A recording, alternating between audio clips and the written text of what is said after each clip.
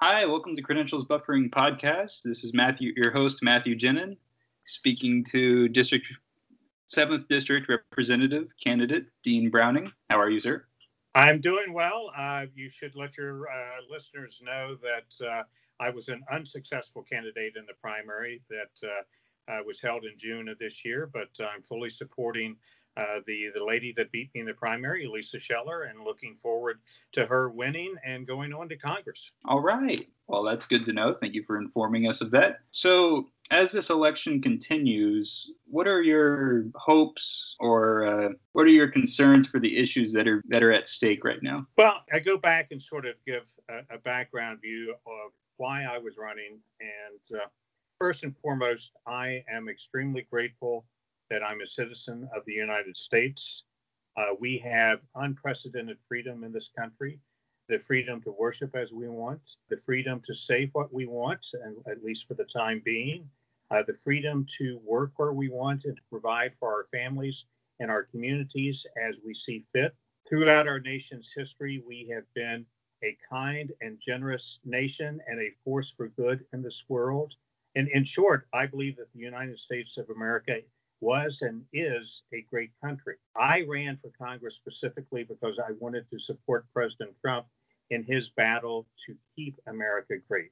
And I think this is probably one of the more consequential elections in our nation's history, on par with the election of 1860 or of 1940 in determining the future direction of our country. The attributes that I just listed for the United States, I think the other side has a completely different view. They believe that the United States is at heart a racist country, that we're imperialistic, that the capitalistic system exploits workers. In short, they do not believe, in my opinion, they do not believe that the United States is a great country. In my opinion, they are running specifically because they want to make the United States something different.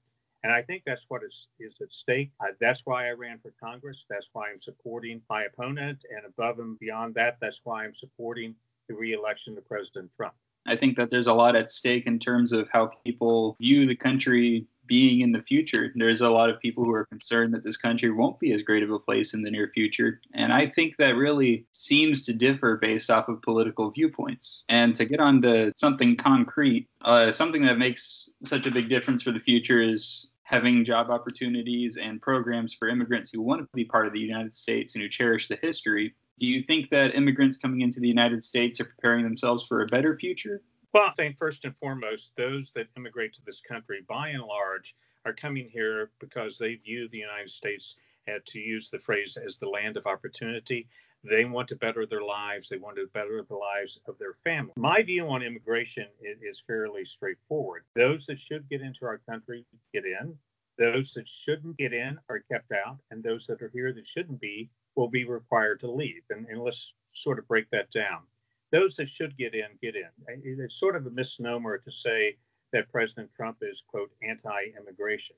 Over the past probably decade, including the tenure under President Trump, the United States has on average every year accepted approximately 1 million legal immigrants into this country. I think we need to take a look at that, though, and change it to more of a focus of what do those immigrants bring to this country. I think we need to move towards a skill-based immigration system. I think we need to do away with the visa lottery and with chain migration and focus on those immigrants that are coming to this country that have a skill set that will add value to our country, and coupled with the fact that they have a desire for assimilation into our country and acceptance of our cultural norms. I think that's what we should do with legal immigration. As far as those that should be kept out, I'm a firm believer in building the wall and having a physical barrier. I'm not talking about from the Gulf of Mexico to the Pacific coast along the entire border, but there are certain locations where we need to have a physical barrier to reduce illegal immigration. And that has a benefit to those at the lower end of our economic ladder. For example, before the COVID-19 virus hit and the economy was basically shut down, real wages in this country were growing, and they were growing fastest at the lower 20% percentile of our nation's employed. And the reason that was happening is that illegal immigration was being reduced, which illegal immigration to this country puts a downward pressure on wages, particularly for those at the lower end of the economic spectrum. And if you stop that, then those that are at the bottom 20% will see real wage growth. And that's what we saw before the economy collapsed. And finally, the third point that I raised, those that are here that shouldn't be will be required to leave. The last statistics that I have is that roughly there are 180 some thousand prisoners in our federal prison system. Almost a quarter of those are illegal immigrants. Think of that, over 40 some thousand illegal immigrants in our federal prison system. Those are folks that came across the border illegally, some of them many times, committed crimes in the United States and are in prison here. And that doesn't include those that are in state and county prisons, where in many instances, they do not check their immigration status.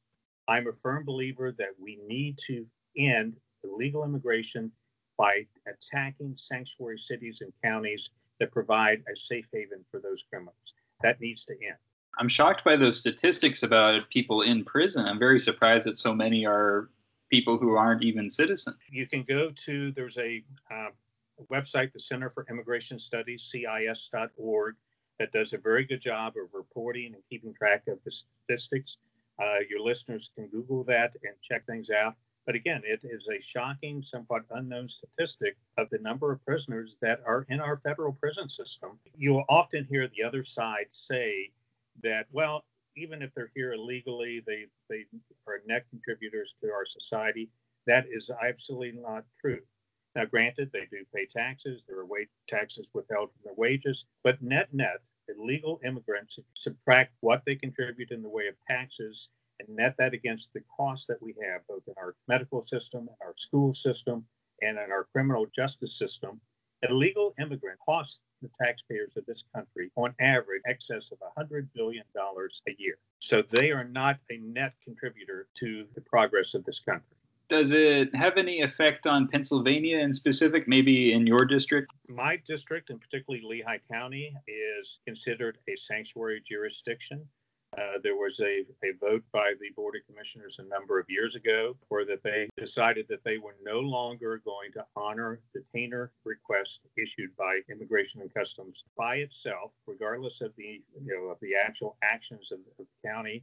And we have a great district attorney and sheriff that want to work with ICE. The fact that they passed that resolution makes Lehigh County a sanctuary jurisdiction. So yes, there is an impact here in the Pennsylvania 7th Congressional District. Well, that's pretty interesting. I didn't know that they were a sanctuary county.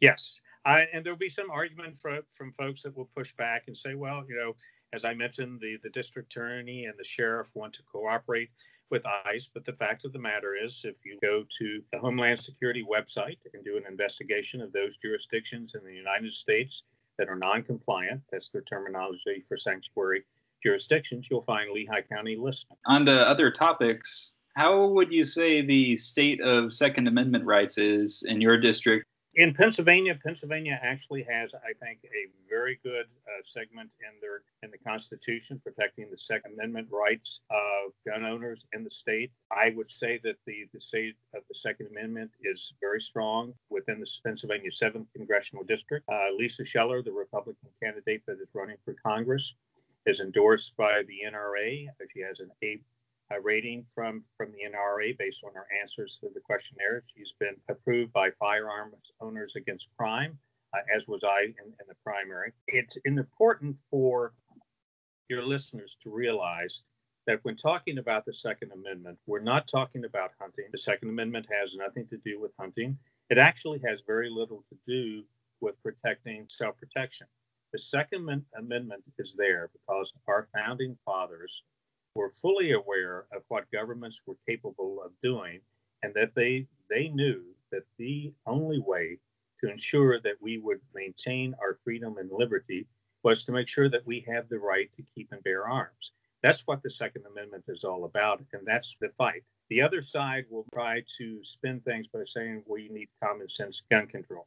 There is nothing common sense about what they're proposing, and their proposals have very little to do with stopping crime and protecting the American citizens. It has everything to do with limiting the rights of law-abiding Americans. And that we need to fight tooth and nail. I was committed to do that my opponent who prevailed in the primary, Lisa Scheller, I know is committed to doing that as well. I'm aware that there's extensive regulations already existing for people who own firearms. I believe part of that amendment or that freedom was that people have a freedom to own guns in a well-regulated militia. Now, there's very few militias these days, as were known in the past, but I would like to say that the regulations as they are very extensive. If we were to increase those, I don't think there won't be much of a freedom for people to own guns as you might imagine to. The idea of using guns to hunt is great, but they already took hunting for granted back in their time, much less to owning a firearm for protection. Well, it's interesting that you mentioned the phraseology in the Second Amendment, and whenever anybody goes down the route of the militias, I point out to them, you need to read the Second Amendment and pay attention to the punctuation. The amendment reads, and off the top of my head, a well-regulated militia, comma, being necessary for the defense of a free state, comma, the rights of the people to keep and bear arms, comma, shall not be infringed. You've got to pay attention to the sequence and the punctuation. Again, going back to my statement before, a well-regulated militia. They're talking about, in essence, a standing army controlled by the state, and they made the point that that was necessary for the defense of a free state. In other words, what they're saying, to put it in different terms, the United States of America and the individual states needed to have a militia, quote, a standing army, to defend themselves against foreign invaders. But they knew that that standing army was going to be a potential threat to the freedom and liberty of the citizens. And that's why they followed it up by saying, therefore, the citizens, we the people, have the right to keep and bear arms, and that right shall not be infringed. That is a counterbalance to the military force that would be possessed and controlled by the state. It's a very good answer. On to another topic in regards to freedoms, there is a source of contention in this next election, I believe, in regards to religious observance and so forth on the matter of abortion. Catholic and evangelical groups are very against it. Many liberal groups are very for it. On the grounds outside of religions, how might you assume that be outlawed or it might be protected under the Constitution? Well, first, let me say I am 100% pro-life. I believe that life begins at conception and is deserving for protection from that point forward, period. It's interesting that the other side, you'll hear them often use the mantra, well, we need to follow the science. We need to follow the science. It's interesting that they never say, let's follow the science when it comes to conception, because the science is very clear that human life begins at conception. And they're choosing to ignore that and promote abortion. To me, that is unfathomable. And I'll make the additional point. I'm continually amazed that the African American community gives almost 90% of their support to the Democratic Party, who is lockstep with the abortion providers in this country. And when you consider the fact that out of every 1,000 live births in the African American community, there are roughly 400 abortions. That's almost a 30% kill rate. If that, that is damn close to genocide, yet they say nothing about that. They are lockstep with the Democratic Party, which is controlled and funded by Planned Parenthood. To me, that's astounding, and I'm just flabbergasted by it. Those are really incredible statistics that you keep naming off, but I'm shocked. What is that, 40%? Now, for every 1,000, roughly for every 1,000 live births in the African American community, there are corresponding 400 abortions.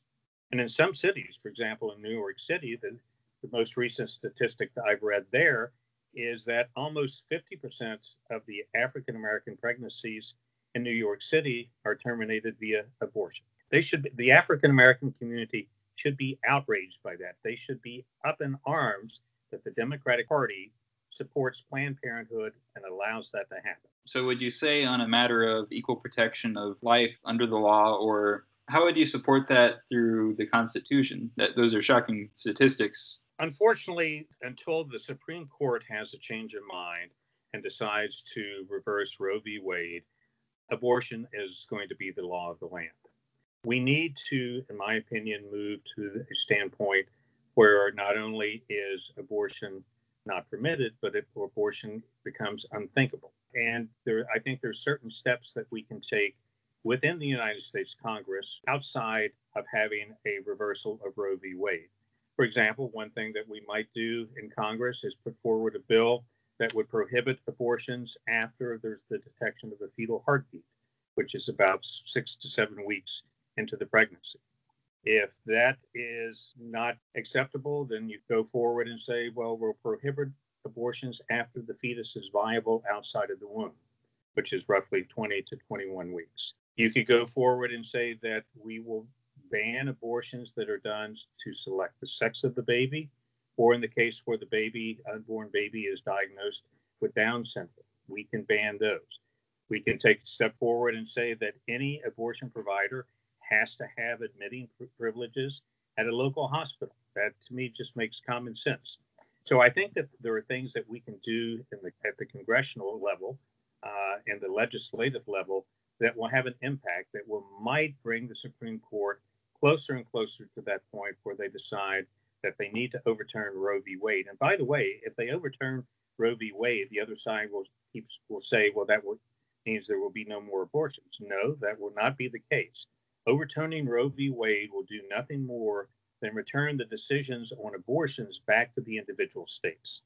That's something for states' rights, which we don't really often get to hear about. Yeah. Now, in regards to the community, I know military spending is very important for a lot of smaller communities because they provide niche contributions. But how would you say the Republican Party in Pennsylvania would be strengthening our country through any strategy on military spending? I think first and foremost, the Republican Party is in agreement with President Trump's views that we need to increase the size of our Navy. Back in 2016, when he was running, he set a goal of increasing the size of the Navy to 355 ships.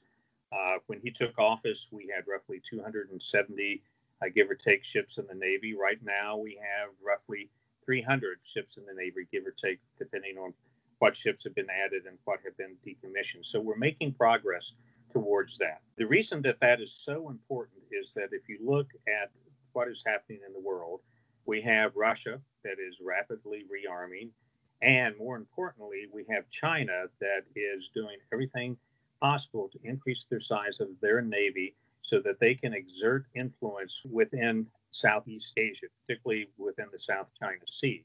They want to exert their influence over countries like Japan, South Korea, Australia, and the Philippines, and they're doing that by increasing the size of their Navy. We have got to respond in kind by increasing the size and functionality of our Navy.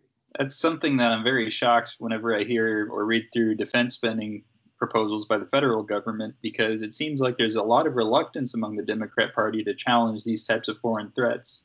We hear very often that Russia is planning to be aggressive and trying to subvert our alliances, but it seems like there's a great amount of reluctance to increase military spending needed to deter them. That, I think, has been the approach that they've taken off and on throughout the history of their party, going back to whether it is George McGovern in 1972, his platform, or more recently in President Clinton's tenure with the peace dividend, where we slash military spending.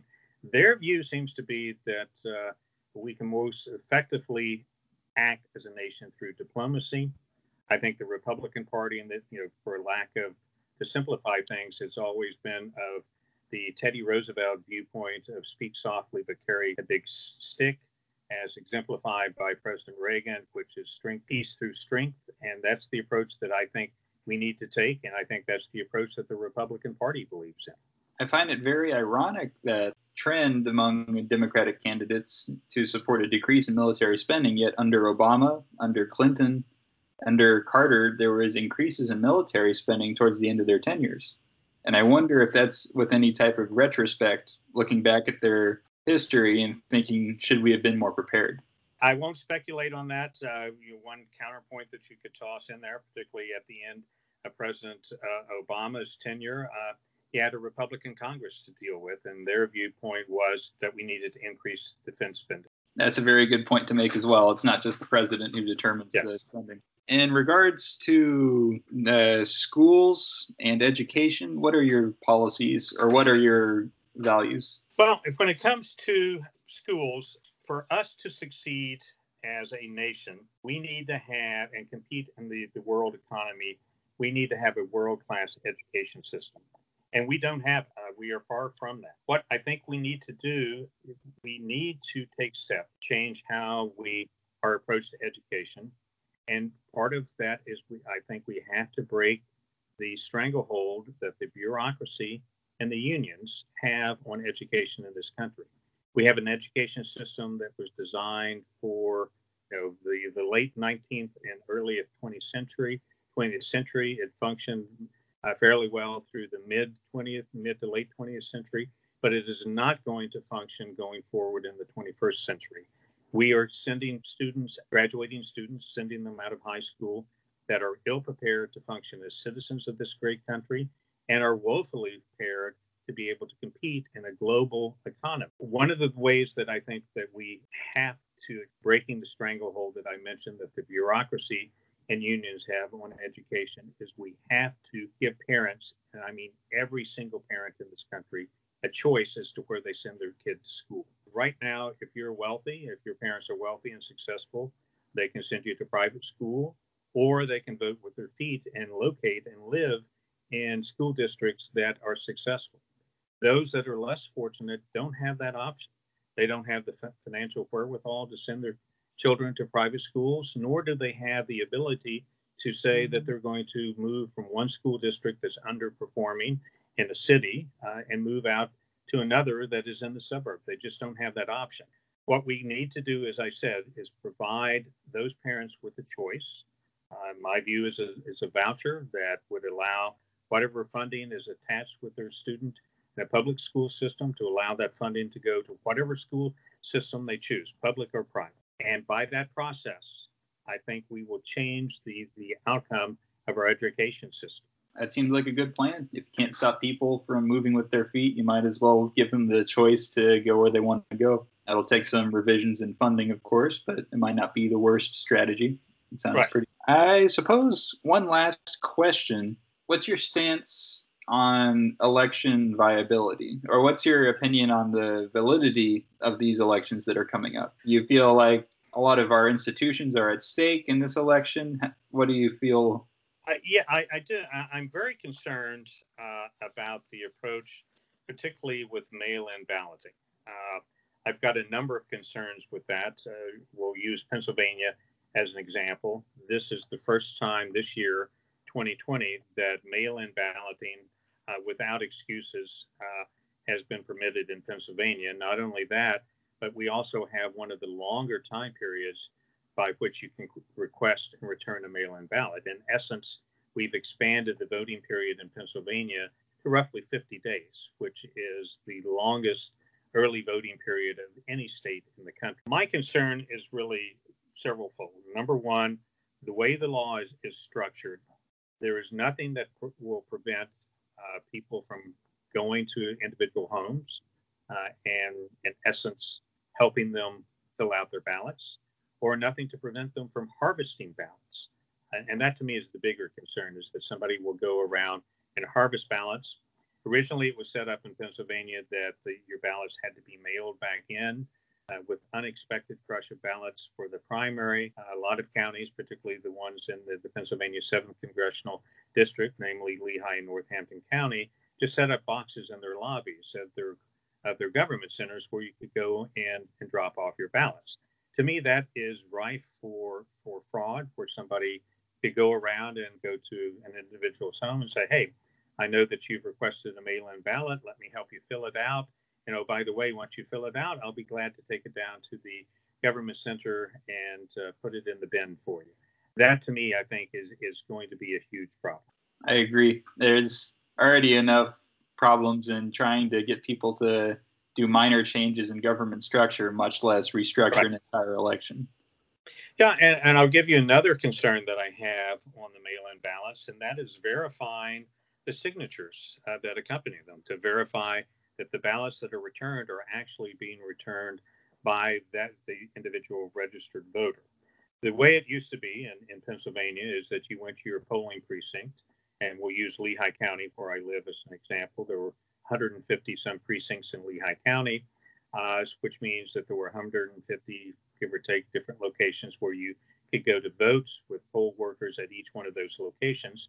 So when you went in and signed in as a voter, they would match your signature to what was on the voting rolls, and then you could go ahead and vote. The mail-in ballot operation, as it's set up in Pennsylvania now, circumvents that. The mail-in ballots do not go to the individual precincts. They go to the voter registration office in each individual county. So whereas in the past you would have 150 different precincts with 2 to 3 different workers at each precinct that were there to verify signatures, that's all removed, and that's all being funneled now into the individual counties. And so you might have a staff of 8 or 10 people that now have to review the signatures of tens of thousands of mail-in ballots. And that to me, I think, is a system that is fraught with the potential for error, if not outright fraud. I've had similar concerns. And I think if people are willing to go to a restaurant or willing to go to a gas station, there's just as much risk in doing that as going to a poll booth. Absolutely. Given that there's no lines, it would be more wise to orient people to go to different polls so that there is no lines. But given how clueless people are on who's running for the elections anyway, it'd be difficult to tell them to go to certain polls in the first place. All right. Well, that answers all my questions. Thank you very much for this interview. Well, thank you. I appreciate it. Enjoyed talking with you, and I'm glad that you reached out to me. I greatly appreciate the opportunity. All right. This has been Credentials Buffering Podcast. I hope you all have a good day and a nice night. Thank you.